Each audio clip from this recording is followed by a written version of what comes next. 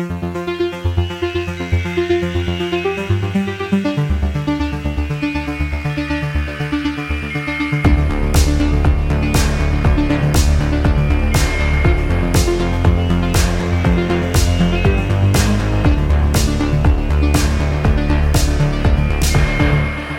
and welcome to Every Horror Movie on Netflix, the show where we watch, review, and discuss every horror movie on Netflix. Back again, I'm Chris, here with Patrick. Hello. And Steven. Hi. On today's show, her name was Lola. She was a showgirl. You mean cam girl? I'm making Copacabana jokes, Barry Manilow. And I got some bad news, guys. We fucked up. How did we fuck up? What are you talking about? Cam is not listed as a horror movie on Netflix. What? I know. It's Blumhouse. It's being marketed as a horror film. Absolutely. What is it, a thriller? We broke our one rule. Every horror movie on Netflix. So I guess the format's wide open now. We can review whatever the fuck we want. Romance movies on Netflix, thriller movies on Blu-ray. The new season of Queer Eye is coming up. Canadian police interrogations on YouTube. Oh God! Don't even start. Don't even start. That's my new obsession. No, yeah, it's not a horror movie, despite being like obviously marketed as a horror movie. And if you look this up, every article that's been written about this movie talks about it as a horror movie. I didn't check because I assumed it was, but it may have just been a clerical error. It's not in the A to Z category. As I was watching it, I was like, this isn't very horror-ish. There are elements, I mean, I had to stop myself from having this internal dialogue. We've talked enough about what a horror movie is. Right. I think if it like strikes a certain mood or affects you in a certain way, gives you a sense of dread, it's a horror movie, and I would say it's horror enough. But who cares? Right, who cares? We watched it. It will appeal to horror fans. That's good enough for us. There we go, yeah. But yeah, the movie is Cam, and it's a thriller / horror / whatever set in the world of cam girls. I love this phrase, and I love that it's come up twice now. Well, I'm a big fan of movies, like genre movies, that like their most notable aspect is they take place in like a niche community. In a world. Yeah. Yeah, it's got almost like a Boogie Nights kind of vibe to it at times, at least in how it like shows you like this side of a seemingly seedy world that you've always wondered about. And here we get a chance to actually become deeply involved in it. I'm waiting for like a police thriller set in the underground competitive vaping scene. Is that a thing? Like, yeah, competitive vaping. Yeah, there's like they vape and they blow the clouds, and there's like the clouds that they blow are judged. Okay, so now I know that when I'm driving around and I see people blowing these obnoxious clouds out of their car, they're probably just practicing. You're looking at $1 million athletes. Can't wait for you to buy me a Coke, Steven. But yeah, Cam girls. What's to say about it? Well, like you said, it's set in the world of cam girls, and it does kind of set up it's like the rules pretty quickly. It's pretty much a cold open, if I remember correctly, into a cam girl who we're going to follow broadcasting a pretty shocking stunt. We should say for the uninitiated, just explaining what a cam girl is. It's a girl or a woman who performs a live show on a webcam, not always involving sex, but often involving sex, and before a live anonymous audience of fans. Paying fans. Often paying, not always, but usually. Paying. Yeah. The point is that they make money one way or the other. Right. If you aren't aware of the concept of live cam shows, which are ubiquitous online now, this is probably a very interesting movie just for that aspect alone. Because I mean, even if you are familiar, it's interesting just for the insight into how that world works, because the writer of the film actually cammed, and so did the director, actually, to prepare for the movie. I'm not sure if the director needed to go on cam himself to make this movie, but, any excuse is as good as any other. I looked him up after you told me that, and I don't suspect he made very many tokens camming.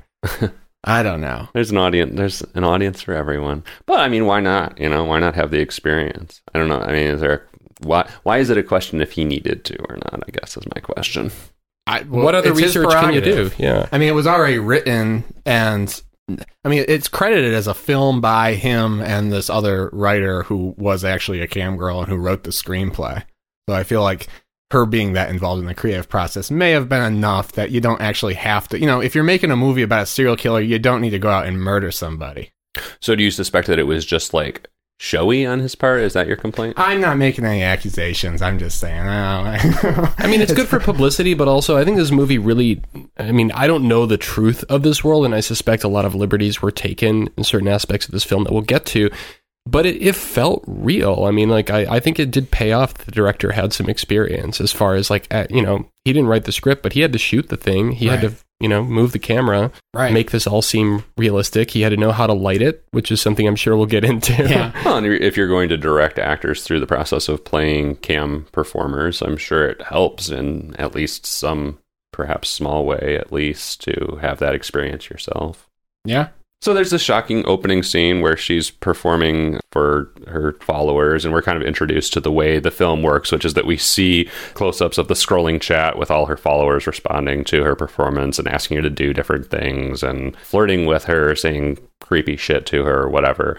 And some anonymous new character shows up in the forum and tells her that he wants her to kill herself on camera. Yeah, he starts saying really violent things, and it's tense right off the bat because she's got a creeper in the chat who she can't seem to get rid of, and she has a knife, and he's like pushing her to slit her throat, and she does it. And so we're like, oh, that was a good movie. He gives her like a huge tip. Like the assumption is that maybe she's doing this just because like she was given a shitload of money to, even though it doesn't fucking make any sense. Like, is there really suspense to this? It's mostly just a shocking scene. It's not suspenseful because it's like, what is the actual motivation for her doing this unless it's a stunt, which it does turn out to be. Well, if I didn't know that this character, Alice, aka Lola's her screen name, Alice is her real name, if I didn't recognize her and know that she was going to be the star of the entire movie, I would have thought this is a cold open of someone just being, driven to the edge. Right, it's like in media res, and then we back up, and this is how we got there, a la Terrifier. Yeah, right. Terrifier, a movie with very different portrayals of women and sex. Both involve at least the thought of genital mutilation. We've got that in common. Yeah. But, a disturbing trend. Yeah. Because the mysterious chatter tells her to stick a knife in her vagina. So odd that we have two movies, one show right after the other, back to that back, involve in at least some way the female genitalia being mutilated with a knife. Yeah. Well, so she slits her throat dramatically, falls to the ground. People, it's interesting, the comments aren't all like, oh my god, a lot of them are like, whoa, that was a crazy show, and some people are horrified, and then of course she comes back to life. Yeah, she gotcha. And my first thought was, how in the world did she pull off that stunt of like realistically slitting her throat? But then I remember that in the new issue of Fangoria, there's actually a full-page tutorial of how to do that exact thing, like as a party trick. Oh, great. She must have been a subscriber. Well, no, my initial thought was like, this isn't something that like realistically like any just ordinary person could do and pull off, and it took me out of the film even more because obviously we both feel, Patrick, I don't know about you, Chris, but it felt like that whole scene was played for shock. And it distanced me even more from it. But it was the classic, you have to front load your horror movie with something like creepy and shocking in the first 5 minutes, even if you don't really have a natural impetus to do it. You know what? It was thrilling for me, and it does, I think, really help set up who this character is and what she's trying to achieve. Right. I think it's a great opening scene, actually. Yeah, so we basically get the broad strokes. She's a cam performer, and a very ambitious one. Very ambitious, and she will set up stunts. She will do whatever it takes, and she's trying to, raise her rank on the website, which has thousands of women all doing shows, competing for audience and competing for money, expressed in this universe as tokens. Customers convert their currency into tokens for use on the site. And you hear this little coin drop sound every time the tokens are delivered to her. Yep. Let me hear a little bit of audio of that. Yep. Once more. Yep. Okay. One more. Because you're going to hear that sound. I'm not good at estimates, but probably like 5,000 times in this movie. Hundreds of times, and it's very true to life. These websites are always blinging with donating people. Blinging. Yeah. Blinging. I wish that we could broadcast our show live so that when we say something really fucking funny, someone like tips us, and we can just have that little twinkle in our ears the whole time, just that little reward every time that we say something fucking hilarious, because we do so regularly. Well, I'm streaming this on a filthy adult site right now, You so dog. you might get your wish. Oh. You might Some get your people wish. use Patreon, some podcasts, and we use Xtube. Why I don't did see you any think? difference. Why did you think I was doing today's episode in my underwear? I was going to say, good thing that I took my shirt off before we started. Yeah. I don't know why Steven's naked, though. You're giving away the store, Steven. We do that in private. Well, for 200 tokens a minute. Anyway. Oh, 200 tokens a minute just came in. Oh, great. Well, I'll avert my what do eyes. tokens equate to? I mean, it's probably different for every site, but I'm guessing it's like pennies on the dollar. I don't know, and this movie never really tells you, but you get the sense that there's a lot of money changing hands. Because she can rent a pretty big house. She's got this lavish room that she broadcasts from as well that is completely lined in red velvet curtains. She has fancy furniture. Her computer monitor is like in a gold frame. She's on a absolutely stand. loaded. Yeah, there's one scene where she's buying like a $5,000 couch. Yeah, she's just like shopping on her phone, like just loading up her Pottery Barn cart, like I load up my Taco Bell order, just $5,000. It's money's no object. She goes to I buy. guess that's true. That didn't really register with me, though. She buys video games for her brother's birthday party and isn't even paying attention. She's just buying like every video game on the No, shelf. they're Blu-rays, and I love that scene because I'm like, the last bastion of physical media is in like whatever town it is, in that's Phoenix the or most, something. that's the most unrealistic part of, Yeah, the, right. part of the movie. When she's in the DVD shop, yeah. Yeah. No, the Blu-ray shop. It It's looks all like a Blu-ray. DVD It's all Blu-ray. Blue is it? cases. I think I saw a lot of DVDs in that shop. There's DVDs, Blu-ray, and video games. Yeah.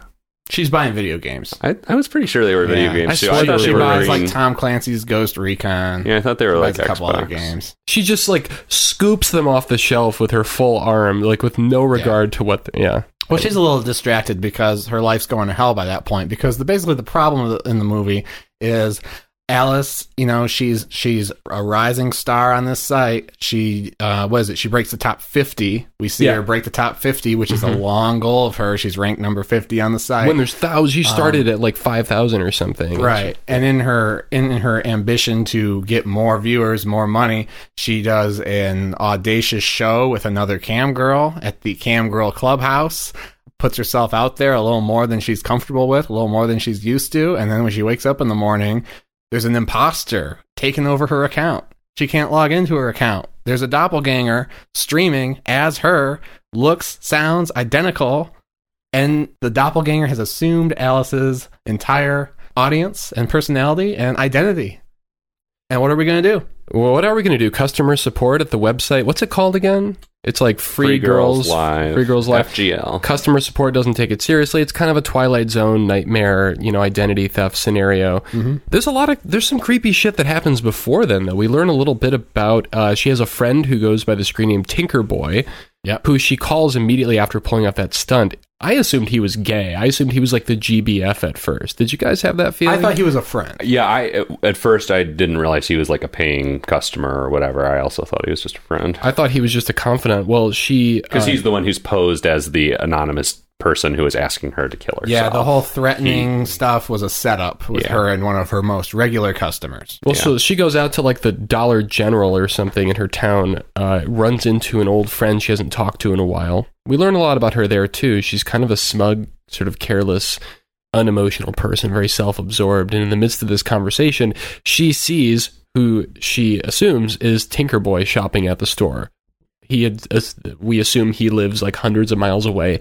Suddenly he's in her hometown. Pretty skillful that they were able to set him up enough that we were able to instantly recognize him in the store, even though we've only seen him on the computer in fleeting. And that's how she would have felt. Like, I've only ever seen this guy in like shitty lighting and poor video quality, and then we see him in real life and it's all the more startling. Like, wait, that's him. It takes a couple of seconds to recognize him, and then...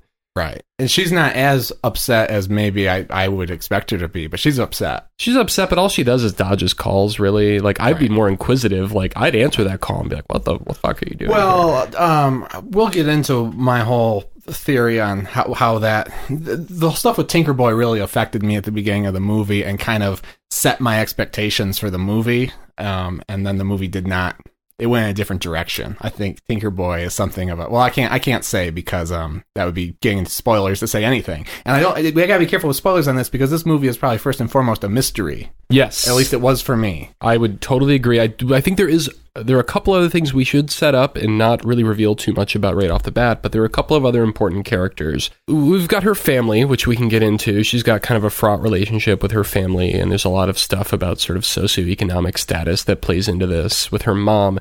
But there's also an older gentleman who has a very kind of Brian Cox vibe, who's one of her biggest fans, who after the stunt, initially Tinker Boy wants to watch her take a bath, and she instead calls him and broadcasts herself, presumably for free, pro bono, so he can watch her bathe and kind of catch up with her. He's tipping her He's the whole tipping time. her the whole time? He's charging her she's charging him the whole time. His story He's is... tipping like crazy, too. He tips like 4 times, Yeah. like before she even gets in the bath. Right. Okay. He's like the kingmaker on the site. Yes. And he joins her room when she's doing the suicide stunt.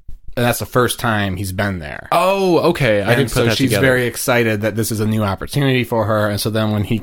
That's the first time. He reveals that Yeah, he's going I to... think Seems like an established relationship. Or- That's so too, but that's just who he's a pimp, you know? Yeah. He's got that charm and He swagger. does something that's remarkable. He dumps a lot of money on her, which I think she says later on is unusual because usually he gives to the higher girls, whatever. I didn't put that together, but you're right. And he reveals that he's going to be in her town soon. So we've got that kind of set up that with some of these relationships from the online world are going to affect her actual reality. That boundary is about to be crossed. She's juggling a lot of stuff, and you called her smug, or I forget, and something else a moment ago, but I think her problem is she just has a one-track mind. She wants to be at the top of this site, and that consumes her entire life. Well, I will say to that, that's a really good way of putting it. I think it's very sort of it's an approach to trying to deal with a certain generation that's been raised by technology and has maybe become a little too invested in it. Mm-hmm. But this movie like riveted me all the way through, but even early on, I had trouble trying to sort out like, why am I invested in this character? All she wants is to get to the top of the list, and I don't know enough about her to care. What little I do know about her makes her seem like kind of an appalling person. I think you're primarily invested. I mean, the main reason to watch this movie in the first place, like the main selling point of this movie is sort of the prurient interest in the subject material, the whole world of cam girls. And I think that kind of carries a movie that otherwise might not be as interesting, or where you might have a harder time becoming invested or figuring out what your motivation is to even watch, just because of the, I guess, salty subject matter. Yeah, I totally agree. I'll give you some tokens for that for that comment. Tip him well. Because the character, I agree. I actually watched this movie twice for reasons I can get into, but the character was not that compelling to me. I was like, this is kind of a thin character. I don't really know a lot about her other than she wants to be on this site. But I think we sympathize with her because there is that one, the kind of the prurient thing where we're in, intimate spaces with her, and we kind of feel close to her just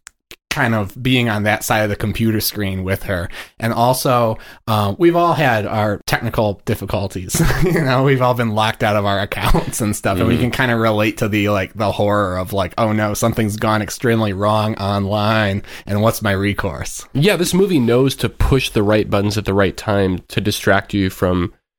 Again, I don't know where I fall on this. Honestly, I felt very invested in this movie, but at the same time, I kept grappling with why do I care about what happened to this character? But then something really relatable would happen to her. Mm-hmm. I should add as well that her cam shows are oddly compelling, because you start to gradually learn what her motivations are and where she's coming from, and seeing the degree to which she can fake it. Mm-hmm. And I just found that relationship with her and the website and with the people that are tipping her really interesting. Mm-hmm. Learning just how much a person can transform into a new identity just for money. I really loved that aspect. And of the performance, what's the actress's name? Madeline Brewer. Madeline Brewer. Great performance. I really enjoyed the moments where she shifts from her actual anxious nail biting self to a fucking, fantasy object when she needs to. Mm-hmm. Yeah. She does that a couple times where like she just puts on the mask and she's ready to go. And later we see kind of a combination of those two qualities as she's anxiously trying to improve her rank. Right. And that was kind of cool too, to see both sides. Like, Are you talking about in the hotel lobby? Yes, but also, I don't know if we can get into it yet, but after the doppelganger takes hold and she's trying to like distract people from that channel. Oh, yeah. And we see her just like trying to hold on to what she has, but still performing at the same time.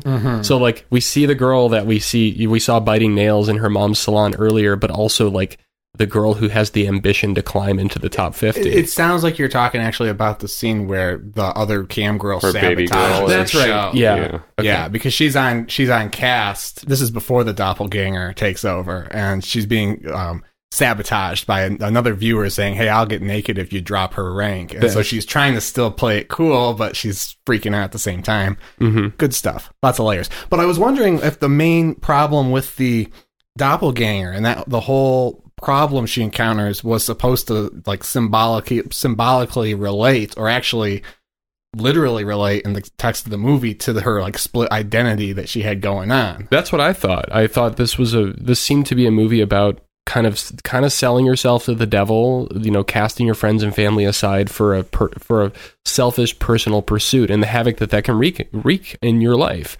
When you stop being genuine to the people you love in favor of a pursuit where you have to perform to make money, there's an internal split going on there.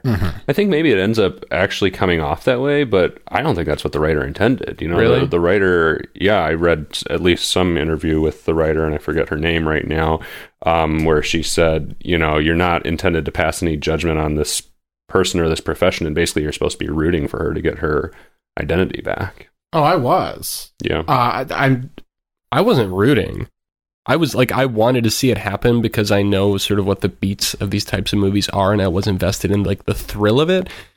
But I didn't care about her at all. I thought she seemed like a pretty awful person, pretty irredeemable, actually. Well, I also saw the director compare it to Whiplash, one of my favorite movies, and Black Swan, and these movies where you have someone who's like obsessively into what they're doing. So I didn't think that the movie was making a judgment call on whether or not she should be camming at the expense of her family and stuff. It was just like, this is how it is. This is what she wants. And I was on board with what she wanted.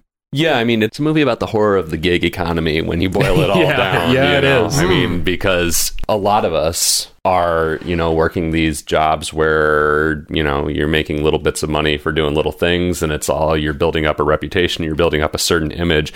And really, at this point in our little millennial existence, like, what is more horrifying than an alternate social media presence popping up who everyone else believes is you and is running away with whatever fucking street cred or whatever your good name is, And possibly important to the theme of the movie is that this doppelganger identity does things that she had drawn a line and said she wasn't willing to do on cam herself. She would never tell a customer that she loved them. She would never say, "I love you." She would never, there was a limit to what she was willing to do in public. This doppelganger doesn't have those limits. She would never get fully nude was another rule as well, I think. I don't know what the line on that was. Her rule was it was no public shows. I don't know what qualifies as a public show on her show. But she had these rules. The doppelganger doesn't follow those rules, and it's implied that that's part of the reason why the doppelganger is a lot better at being a cam girl than she was. Well, the doppelganger also kind of seems to be almost constantly active as well, which obviously she's not capable of. The doppelganger has sort of a supernatural quality about her, like she's the enhanced, the superior version of Alice. Yeah, she's almost always online, and we hear Alice complain about working like a 70-hour week at some point in the movie, getting kind of burned out.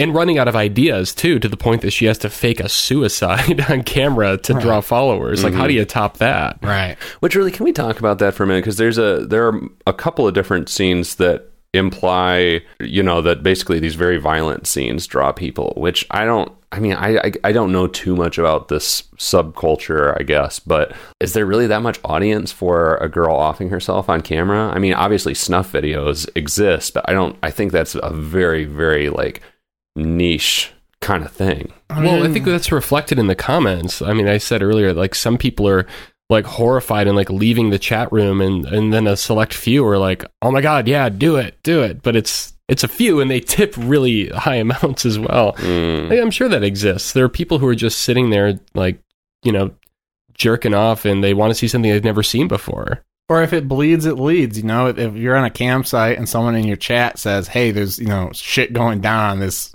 other stream, there's a girl killing herself, you know, there's going to be people who want to click over and see that, or are at least interested in the drama of it. And then you'll have, like, you know, other subcultures like, you know, 4chan or something will come on and brigade I think people have actually been driven to suicide on chat because of 4chan. I don't know if that's true. I wouldn't doubt it.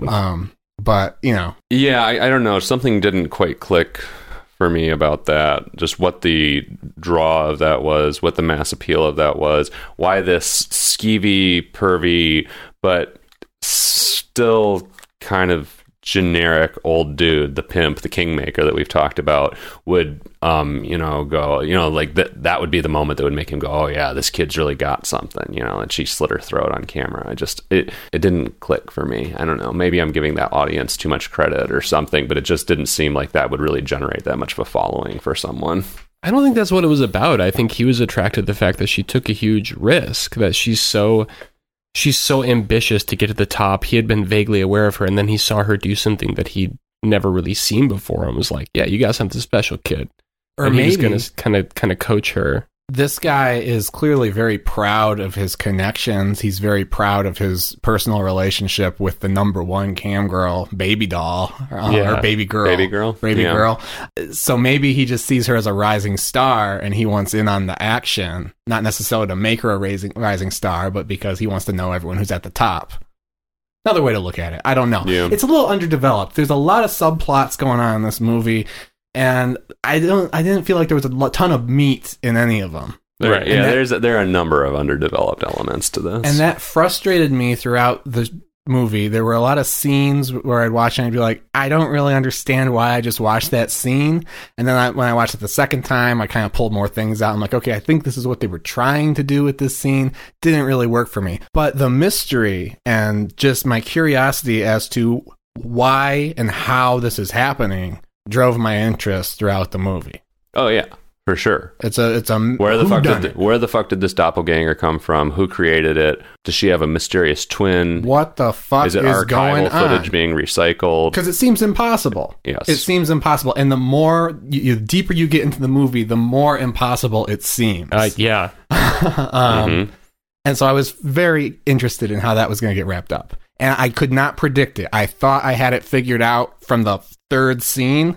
Did not have it figured out. And I think it's fair to say now, because it's going to factor, at least into my review, that there are really no answers given to any of that shit in the end. I disagree.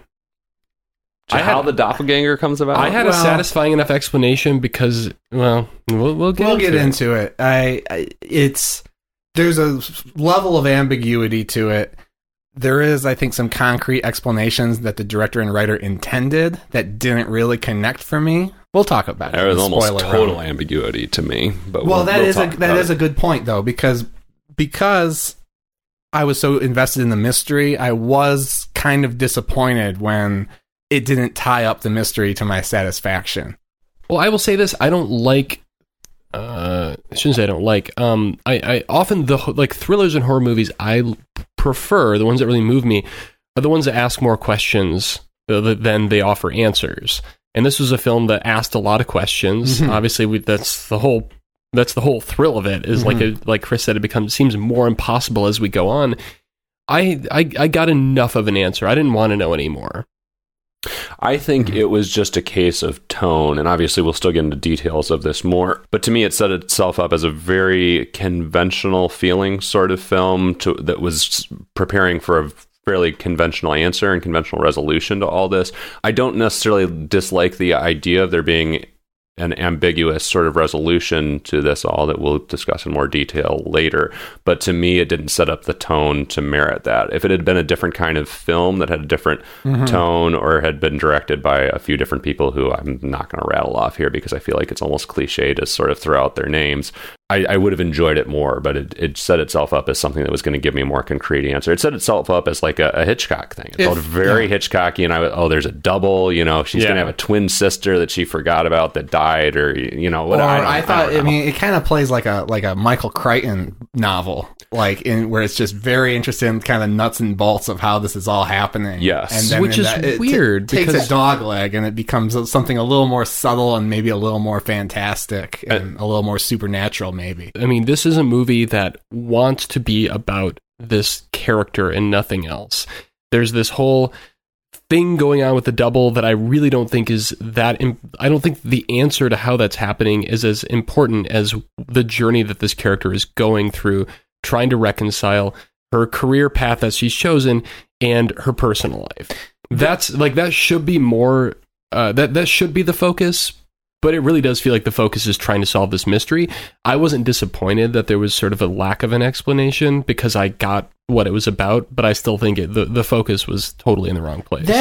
That's good, and I like movies. For example, one of my favorite movies, which happens to also be a erotic psychological thriller, Basic Instinct, plays with a lot of mystery and ambiguity all the way up to the last minute of the movie. And in the last minute of the movie, Michael Douglas doesn't really know if Sharon Stone is a murderer or not. And we've been gaslighted so bad that we're not even sure, even though we know for a goddamn fact she's a murderer, we don't believe it. And the worst thing that movie does is shows you in the last frame proof that she's actually a murderer. Mm-hmm. But the reason that works for me and this doesn't is because Michael Douglas doesn't care, or he doesn't want to know. And this character does care and does want to know. And also she has a problem to solve, and we won't say if she solves it or not, but the path to her resolving this issue needs to be more well defined. Am I explaining that right? I think it almost needs to be less defined, actually, to justify the ambiguous ending, because it's like you said before, it's very concerned with the nuts and bolts of how some of this shit is coming together, and so it sets you up for something where pieces fit together. There are so many little pieces that are introduced, and you're expecting this is how this all clicks together, but it kind of abandons most of those pieces. There's a lot of just sort of loose threads. Totally disagree. Can't wait to talk about it, but I don't know if I can say anymore. If you tell me that this girl doesn't care and she just wants to get back on cam, and whatever the circumstances of this intrusion into her life are kind of arbitrary because the movie's about her and what she's going through, that's fine, but she's still, in order to solve her personal thing, she has to solve the problem. Yes. And the logic of how the problem is solved or isn't solved didn't make sense because I didn't know enough about what was going on. Okay. I'm getting It Follows vibes here based on your interpretations of this. Can you see the similarity in how vague that film is? We know some basic rules, but we don't know a lot about the source of the supernatural problem. And in the end, two characters make a deliberate choice in spite of the fact that they don't know how to solve the problem. There's something similar happens in this film. We'll table this for a few minutes. We'll go to the spoiler room. We'll hash it all out. It Follows has that sort of dreamlike atmosphere, though, that creates the environment for that ambiguity to me. I understand the comparison, but I think it does a better job of creating the tone where that ambiguity works for me. Sure. It comes down to personal preference, but I think I mostly agree with you that this film comes really close to having that atmosphere, though. I've touched on before that there are certain things that reflect reality, and then there are certain things that kind of refract reality in it.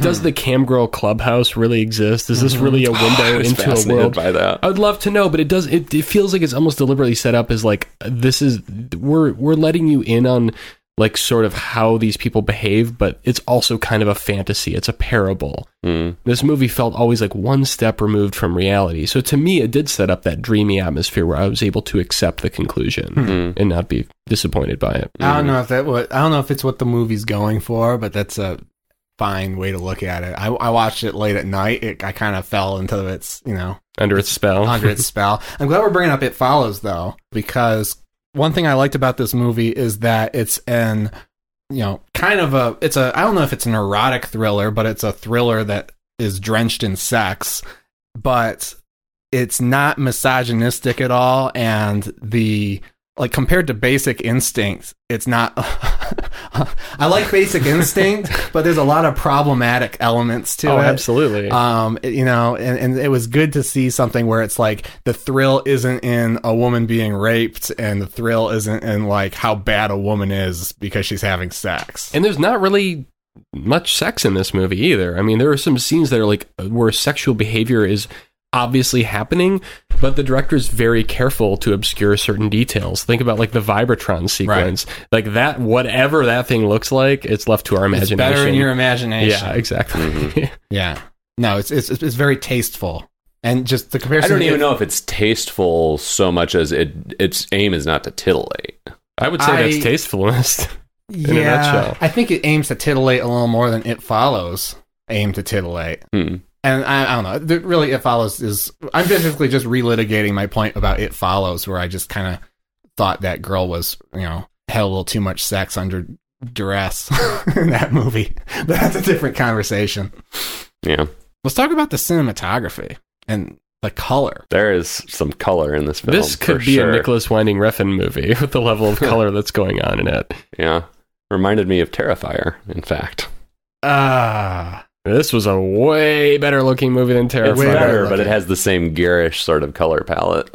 I wouldn't call it garish, I call it vibrant. Yeah. It's pretty garish at points. That pink and blue shit in the cam room. I loved it. There's lots of pinks, lots of blues, lots of yellows and oranges. It's a very colorful movie, and I like it when there's a lot of color in a movie, but it's like the point of the cinematography didn't seem to be like, it wasn't like patting itself on the back too much about using the color. All the colors made sense. There are two interesting things about that choice to me.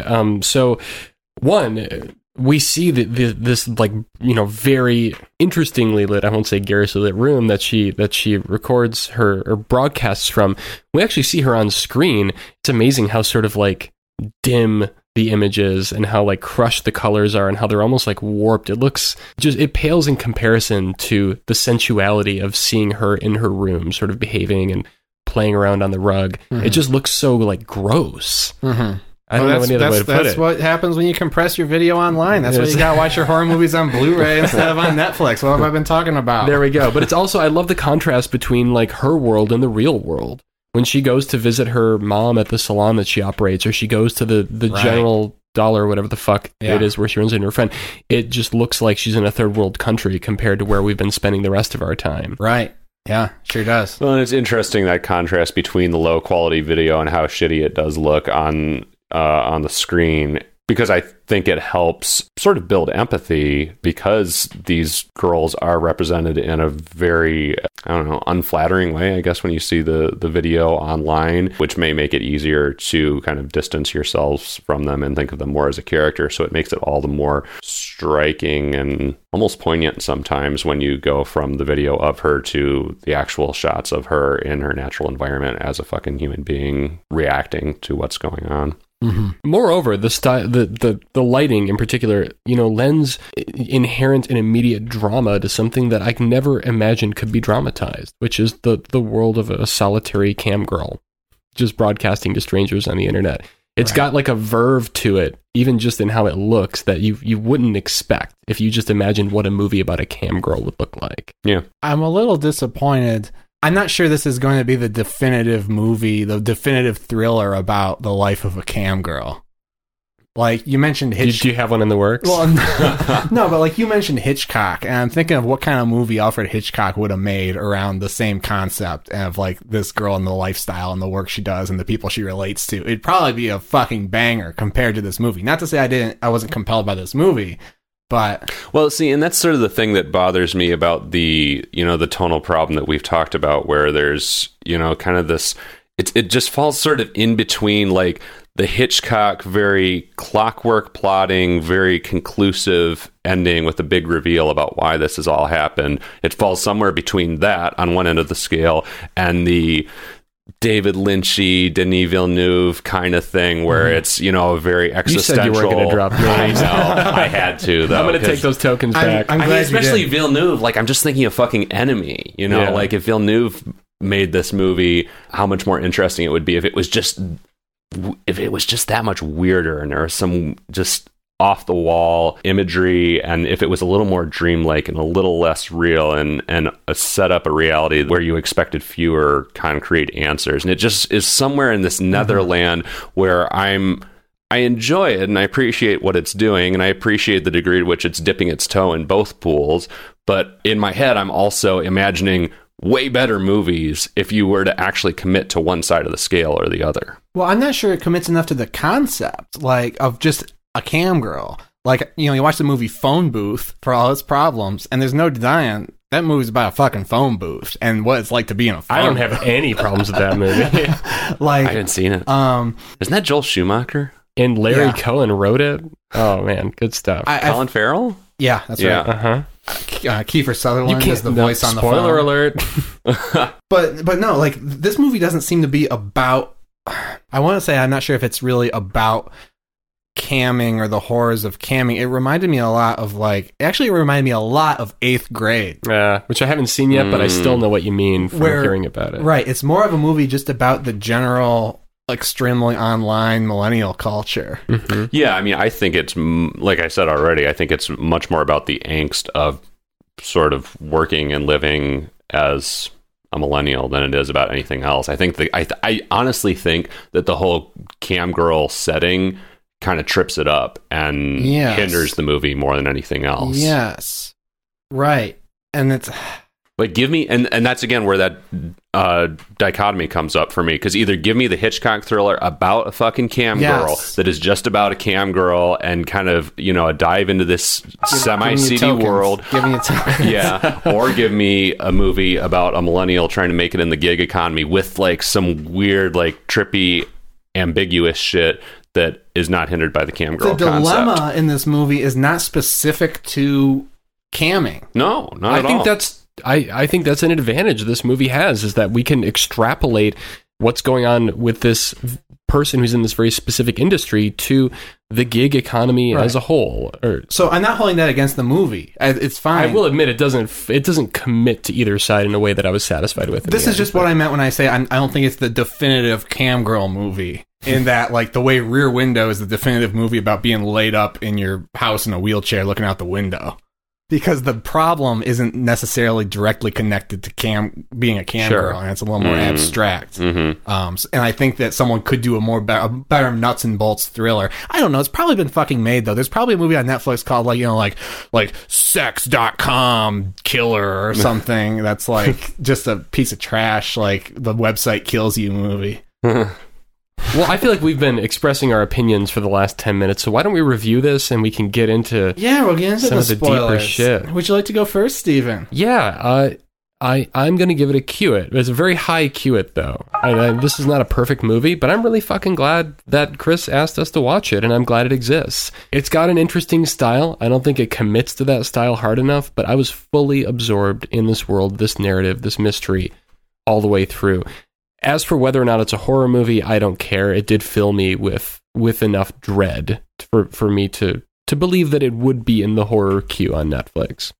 So, yeah, Q it. Patrick? I'd give it a Q it, too.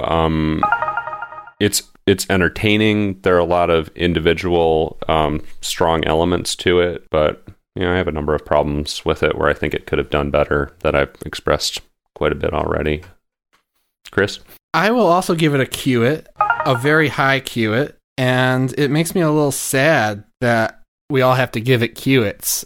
Because the last movie that got straight Q its on our show was Boys in the Trees. And I think this is a much better movie. Yeah, it is.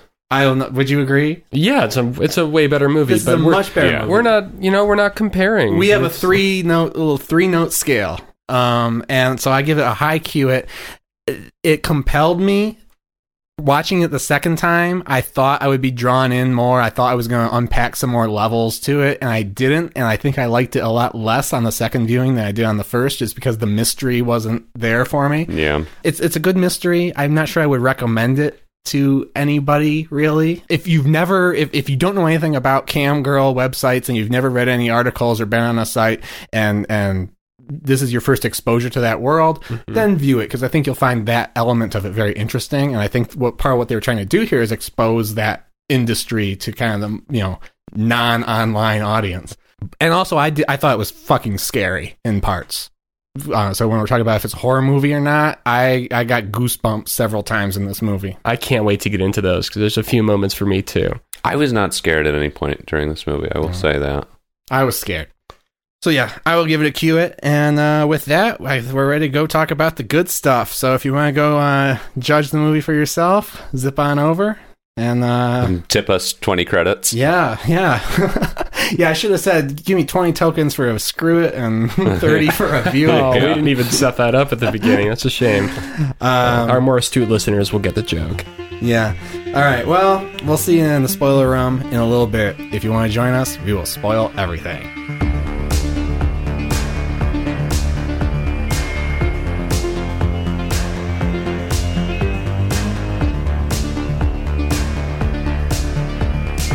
All right, welcome back to Every Horror Movie on Netflix. We're down here in the spoiler room. We got looking plush tonight. We got the purple wash going on. We got red the shag, velvet curtains. shag giant rug, teddy bear. Giant teddy bear. We got our box of vibrators. Hey guys.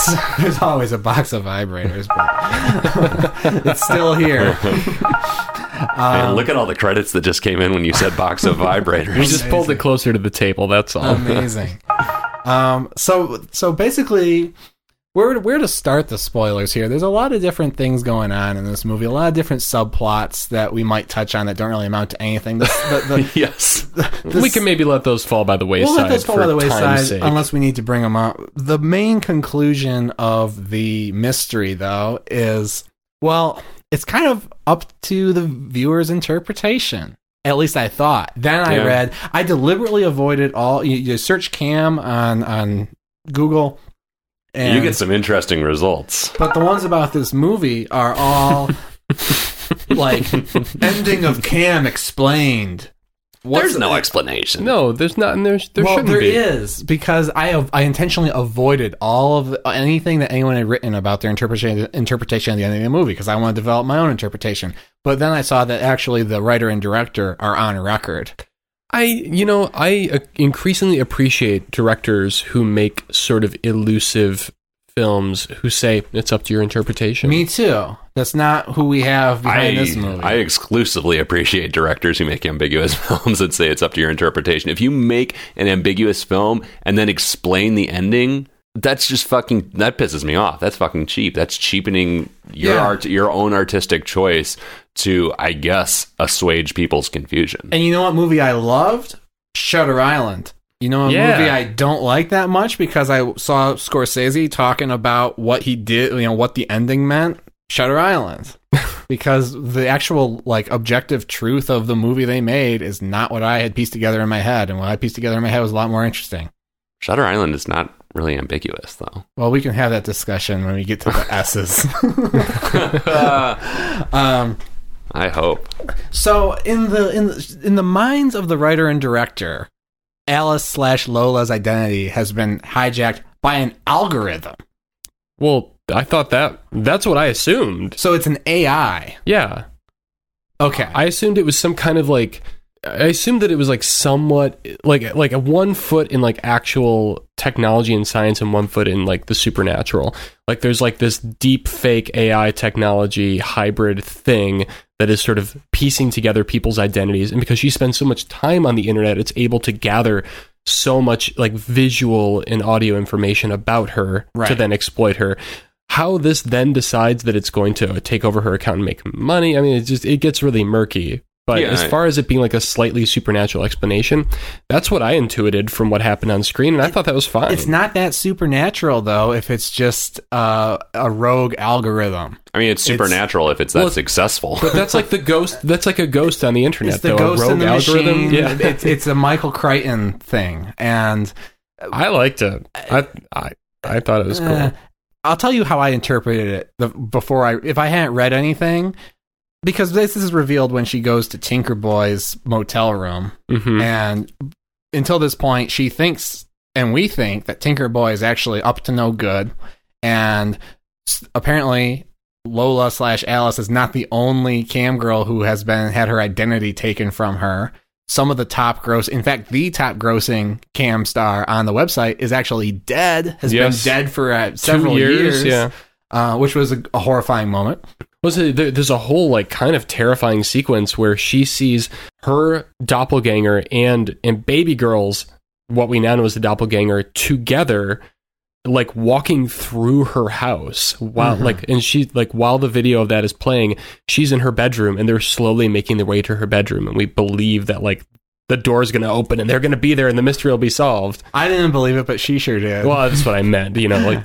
So maybe there is a supernatural element, because I don't know where the AI would have gotten to her house, like to see every angle of the scenes that she's not filming in. But I don't know. So so basically, Tinkerboy is like, no, there's just something that's out there, and I actually thought it was like just totally supernatural. I thought it was just like a demon with no explanation, and I was kind of into that. And especially on my second watching it and trying to put that together.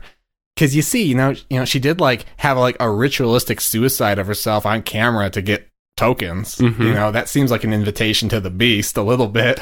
And then, you know, when she's flipping through her calendars, because she's got a calendar of every show she's ever done and all, it's like Kavanaugh, like every.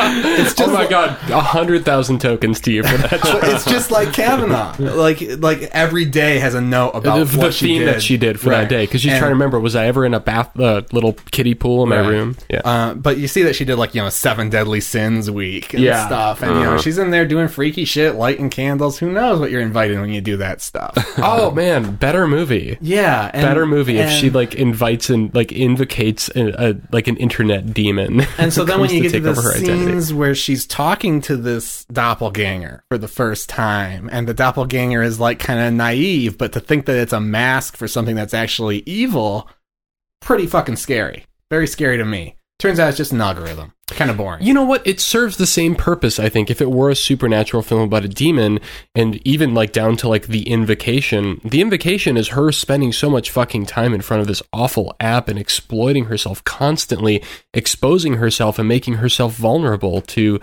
a number of like very realistic threats that could be made against her on the internet that exists in our own world. And in this world, I don't think it's that much of a stretch to imagine that this sort of thing could potentially happen. It's about. I think that sounds weirdly shamey to be so negative. I don't think it presents what she's doing that negatively. Like I don't think it presents her as exploiting herself. That's a really good question. I don't know. That just kind of came out of my mouth. I don't think you guys feel about it? No, no, but she is overexposing herself, which is not necessarily the same thing as exploiting herself. And I don't mean overexposing her body or anything. I just mean she's spending full 70 hours a week in front of a webcam. I guess what I mean is she's compromising her own values over the course of the film. Like, I don't think this movie clearly doesn't make a judgment against cam girls. It treats it as like a totally like normal profession trade. But she compromises her own values and continues to expose herself in new and different ways that go against the rules that she had set for working in this profession. And that's, I feel, where she invites the supernatural threat in, if we're looking at this as that kind of film. And why she's chosen, deliberately ambiguous. She asks Tinker, who seems to know some shit. He's like, I don't know. I can tell when it's going to take someone, but fuck if I know. Probably just because she's relatively high in the rankings. Yeah, or, you know. Relatively high in the rankings, and also, like, she's newer to this than, I think it's established, she's newer to this than many of the people who are in the top 10 or 20. Maybe the algorithm already got to the 49 above her. Well, it did. I mean, it took over Baby Girl. Baby Girl's been dead for 2 years or something. So it's a more satisfying conclusion to the mystery than some of the ones I had thought. My first thought was, because they mentioned Tinkerboy works in IT. I'm like, all right, we have an obsessed fan who's making deep fakes. That's what I thought early on, too. And that would have been very... Making what? Deep fakes, relatively new in the technology scene. You can explain this better than I can. Largely used for pornography, for non-consensual pornography, but also in the discussion of what's going to happen when you do this to, like, presidents, etc. Right. The technology is to the point where you can basically replace someone's face with reference photos Right. and make it look like you or I are doing something that we didn't actually do. Somebody did this with Solo, a Star Wars story, actually, and like de-aged Harrison Ford and then superimposed that face over the actor who plays him like through the entire movie. And there's a montage online. It's shit. kind of amazing. And they altered the voice and everything too. Right. Oh my God. I mean, it's not new technology, but what's new is it's more accessible now. Yeah. And anyone can do it from their computer and put out Yeah. fake videos that will fool your eye. Oh, I've seen some. I'm aware of the concept. I just hadn't heard that name before. Yeah. So I thought case closed. Tinkerboy's making deep fakes, and then I was kind of upset that it was kind of being like timely in the cam girl element and timely in the deep fakes. I was like, yeah, but that's not what we get. That's good. Then I thought there was like a shadowy cabal that's like, you know, killing women, has like a sweatshop of like, you know, exploited women who are doing these shows with the other ones' identities. Well, it's Yeah. intimated early on that, what the fuck, Alice, right? Yeah. Alice thinks that baby girl might know something and might be into this. So she meets up with her sugar daddy, the Brian Cox looking guy, to get information about her. And that's how she ends up finding she was dead. But early on, it was like, oh, maybe like baby girl has like created like a faction of cam girls who are trying to stomp this girl out because she's climbing up the rankings too quickly and has become a threat to Oh, that them. would have been cool. That scene where she meets the sugar daddy yielded like one of the only laugh out loud moments in this movie for me. They go to this Mexican restaurant. They basically go to like fucking Chi-Chi's or something. He says it's this great like authentic restaurant. Right. It's this you live fucking in New Mexico, and it's the best you can do for Mexican food. yeah. And there's this like white dorky looking 20-something server who's taking care of them, and he greets them by saying hola, buenos tardes. And he is just fucking hilarious, that whole scene. Like, great scene. It's really Oddly funny. comic It's an scene. oddly comic scene, but I mean, I appreciated that moment of levity before shit gets real. That was Yeah. kind of a terrifying sequence in the end. Mhm. Yeah. Yeah. What I did like was, because the only information she gets from this sugar daddy about who baby girl is he gets her the city that she lives in, Mm-hmm. and that she used to be the prom queen. I'm known to some of my friends as being a great internet stalker. No, he doesn't. She doesn't even get the name of the city. He shows her a photo of a restaurant they went to. He mentions the name of the Georgia. state. Hardware. Yeah. He Hardware knows she's store. in Georgia. Yeah, that there's a hardware store with a certain name, and then she is able to find out, and that she was the prom queen, and she's able to find out everything about her life, and that's what you do. Yeah, you've stalked people. I stalk people. Yeah, I've done the same thing with like 2 pieces of very minimal information. Like, I will find you. Yeah. The only person who's off the grid entirely. you. Yeah, there we go. The only person who's completely untraceable is Patrick's former neighbor, who maybe Wait, what? died. Oh. Patrick had a neighbor who like disappeared, and like men in white coats came and cleared out his apartment. That's not true. It's close enough. You want to talk about it? I mean, not really, because you extrapolated way more from what I thought were like mildly curious events. I mean, I think he just moved out. Yeah. Well, it was sketchy, and I tried my damnedest to find out what happened to this guy. He fell off the face of the fucking earth. Well, back on topic. Okay, so like a good thriller needs Dude, you should have looked on XTube for him. You should have looked on I did. Free Boys Live I for looked him. at all the campsites. I spent thousands and thousands of tokens trying to get leads. Make a movie about the private investigator in the world of cam girls who just like slips people tokens for information. Dude, great idea for a movie, but what if the private investigator was Jay? Oh man, these sound cues, guys. This is getting out of control. Out of control. No, like a good thriller needs a smart protagonist that is also prone to being misled or confused. And this movie totally delivered. Like, that's a perfect example of how, like, even as desperate as she is and confused as she is, she's so smart. Like, she's exploitation is her business. Like, she's exploiting complete strangers. She's not exploiting herself, I'll make that clear, but she's exploiting complete strangers who are willing to pay, whatever the equivalent of 10,000 tokens is or whatever, to see her do almost anything. And when it comes down to it, and this speaks to the gig economy lifestyle as well, like, when you got to pay the bills, you're going to fight and you're going to use every brain cell you have. And I enjoyed watching her trying to piece together this mystery with what little clues and connections she'd had. Right. Because this is her economic lifeline, which isn't really... Yeah, that's important. Can we talk briefly about another one of the many like weird little loose ends in this movie? Yes. Which is it Kate? Is that the friend that she meets at the store? Yeah. Yes. I wanted to talk about her. I was fascinated by her. I was fascinated by her. Because, so she runs into this person when she's shopping at the Dollar General or whatever early in the movie, and it's someone she knew from high school. She's kind of a bitch to this person. They just have a really awkward interaction. Yeah. And then she ends up inviting Kate to her brother's birthday party. Kate shows up. There's a weird moment where she takes a couple of photos of Kate that Kate asked her to take. Mm-hmm. I was really thinking for a minute that Kate had something to do with this whole scheme, but Kate ends up being quite incidental to the whole thing, other than maybe providing some sort of context for why Alice does what she does, because she basically doesn't want to live the lifestyle. I mean, so, you know, she doesn't want to work in a Dollar General, right? She's in obviously it raises the question, like, why would you devote your life to this particular lifestyle and this career choice? And, you know, by extension, the larger metaphor of the gig economy thing, like, why would you even do that if you can just get like a normal job? Well, because then you're Kate, and Kate doesn't seem to be like super thrilled with her life, you know, and probably she seems like pretty grounded though. Well, yes, she's not able to buy a $5,000 couch though. I thought she was a fucking cam girl. Yeah. I thought there was something there with her, and it turns out to be nothing. What the fuck? Explain this to me. All right, well, because I'm like, why is she in the movie? She comes to the birthday party. They have another little awkward interaction at the birthday party, and then Kate, you know, just out of thin air is like, hey, I need some photos of me in this outfit. Take some for me. And starts taking photos. And the pose she strikes and kind of the expression she has suggests like she's something. You guys are reading too much. Like, I just thought this is like, hey, you're at, like, you finally showed up to your brother's birthday party. I've been here forever. And like, I want to show off to my friends that I'm at this, like, I've dressed up, like I look glamorous.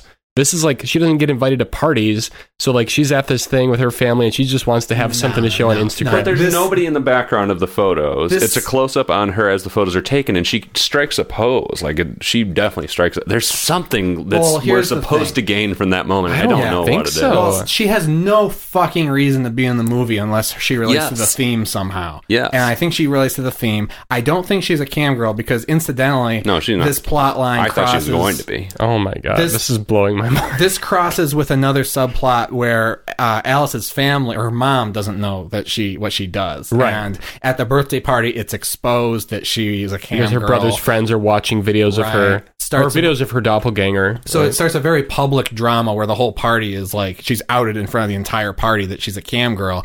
And Kate, Kate's just as like taken aback as anybody else. There's no acknowledgement. There's no nothing. So I don't think that she's also a cam girl. I do think the movie's trying to say something about just our, like, that, like, 8th grade, just our superficial persona, we gotta be online sort of culture. Well, we get the sense that she and Alice used to be, like, best friends, and I think she's like, you know, hey, we're out at a party together, even though it's this sad fucking birthday party. She's like, hey, we're out at a party together, like, take a picture of me looking good, so I can post on Instagram. Like, I felt like that, to think that she might be a cam girl is totally insane. But I don't think you're totally insane. I don't think it's true. I don't think you're insane because this movie is so kind of haphazardly put together at times that... But that's such a moment. Like, the camera slowly moves towards Kate as those pictures are being taken. It's a weird moment. I don't understand what the significance is. I think she's just there to represent how someone who's not a cam girl can still be in this exhibitionist sort of space online. We have a fucking podcast, so we should understand. Wait, so Chris, clarify something for me. Are you still of the mindset, like, having watched the movie twice, are you saying you think Kate is a cam girl? No. Or you thought she was? I thought she was going to turn out to be. I've decided that she's not a cam girl, but I think she's there to represent another side of the same sorts of things where we have this online persona, and our online presentation bringing us together or driving us apart. Yeah, okay, that I can get down with. Yeah. I read that into it, but also it was like a weird... It's a weird note. It's a moment for like us to feel even more sort of involved in Alice's world and who she used to be. Like, that's what was important to me, was like what I learned about Alice. Kate is a totally incidental character that is meant to be a mirror to Alice in that moment. Well, I don't know. I think they're saying a lot of things I think they may be saying that, but I think they're also saying something about the economy and the job that Alice could have had otherwise. I think they're also saying something about, how the same things that Alice does are, happen in other parts of society. Anyway, interesting. I'm glad that scene's there. Yeah, I'm glad. I mean, because I'm glad you guys brought that to the table, because I thought it was, to me, it was pretty clear cut, and now I'm thinking maybe I want to go back and watch that scene again. And that's kind of an example of what this movie does, which is, like you said, bring up questions, not just about the mystery, but there's just a lot of questions about the characters and some of that's bad screenwriting, but some of it I think is also really intentional. Right. I don't know how much is intentional or not, but I thought a lot about this movie, and that's why I watched it twice. So I guess we'll get down to how it all turns out, right? Yeah. And I guess I'll set this up by saying that I was so thirsty for an answer that I was like, all right, we're down to the final showdown. It's the big final scene. And I was just really disappointed. Yeah, you're expecting her to... long story short, she confronts her doppelganger in her own room. Basically she gets a private chat with the doppelganger, who doesn't recognize her because she's a demon or an AI or what have you. So she doesn't know that she's a doppelganger. Right. So Alice is able to convince the doppelganger to bring her into the public chat where everyone can see the two of them having their interaction. Which is fascinating, because she's trying to convince the doppelganger. She's trying to show the doppelganger that the doppelganger is fake, but she's also trying to convince the online audience that she's the real one and the doppelganger is a fake. Right. And I'm here for it. I'm loving the showdown. I'm expecting, like any good mystery, you want to see, Poirier come in at the end and be like, this is how I'm gonna expose you, and you just caught the ball with your left hand or whatever. Inspector Poirier. I didn't know that was how it's pronounced. I don't think that's how it's pronounced. I thought it was Poirot. Poirot. Oh, that's right. That's right. You know what I mean. Poirot. I thought that was who you meant. Yeah. Poirot. Whatever. Yeah, so you're expecting this, just this fucking dunk. And, I mean, we get a dunk. Will somebody explain it? Because it's a weird scene. We've got this hall of mirrors because she's got a vanity in her room, but she also has this giant fucking computer monitor that has a gold frame on a TV stand. She's on cam, but she turns that toward the mirror. The logistics of it are simple, but still baffling to me. It just makes an interesting visual where you see six. Yeah, it's like the Lady of Shanghai or something. It's cool. It seems to be a callback to that, but it's even more visually impressive. And it's split screen, so there's doppelganger Alice on one side with the 17 mirrors behind her. Our listeners know they've all had private chats with cam girls, I'm sure. Yep. And with mirrors. Yeah. Oh, always with the mirror. Well, I wasn't trying to explain the private chat. I was trying to explain the visual of the two Alices side by side in a split screen with the same hall of mirrors behind them, which is interesting visual. It's striking, yeah. And it's actually, I think, the visual that shows up if you mouse over cam or put your cursor on cam on the Netflix catalog. Call me out if I'm wrong, but the way that she finally sort of defeats the doppelganger and convinces the online viewers that she's real is that she bashes her fucking head into the but table. She doesn't convince them. There's a couple things going on here. Alice challenges the doppelganger to they basically monkey see, monkey do. That's what she calls it. They're daring each other to do things. And it starts off tame, and they raise the stakes, and it's okay, if I win, you need to, there's going to be a prize, whatever. Alice eventually escalates it to where she's just slamming her own head onto her vanity, fucking up her face, breaking her nose. She's bloody as hell. She looks like she just went 5 rounds in the octagon. And Alice, is kind of, but she's the AI, I guess, isn't programmed for that level of destruction, even though it can do everything else. So Alice is just glitching out, and the blood is showing up on her face, and the cam audience is oh, something's not right here. What's going on? So on one level, new Alice, the doppelganger, loses the dare, and then old Alice asks for her password back. Yeah, and she's able to delete her account. On another level, I think... Why would the AI concede? I had a lot of trouble with this. That. This is why I think the AI concedes, because secondary to what's going on that level, the fans are loving it, and they're tipping like crazy, and she's rising in the ranks to number 3 or something crazy, and I think the AI is optimized for to be the best Alice, and that AI realizes that she's not the best Alice, and so here, you can have your account back because you're doing it better than I am. I don't know. That's the best I can pull from it. It's not explained, so... That's the one thing I wish were explained in this movie. They had like a little bit more logic to it, but, whatever. So, final scene...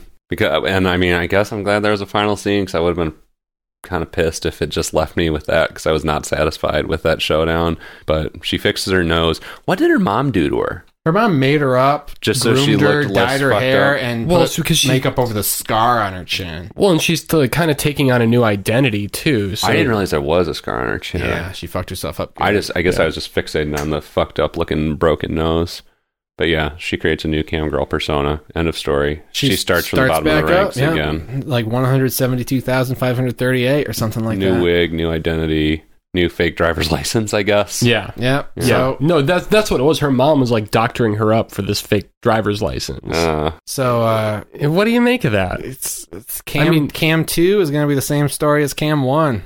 Yeah, I don't understand why she would immediately go back into this profession. Like, I get it. She understands that this risk is there, but the risk has not been sufficiently explained, so she can't sufficiently prepare herself for it. She actually says to her mom something like, if it happens again, I'll make a new account or something.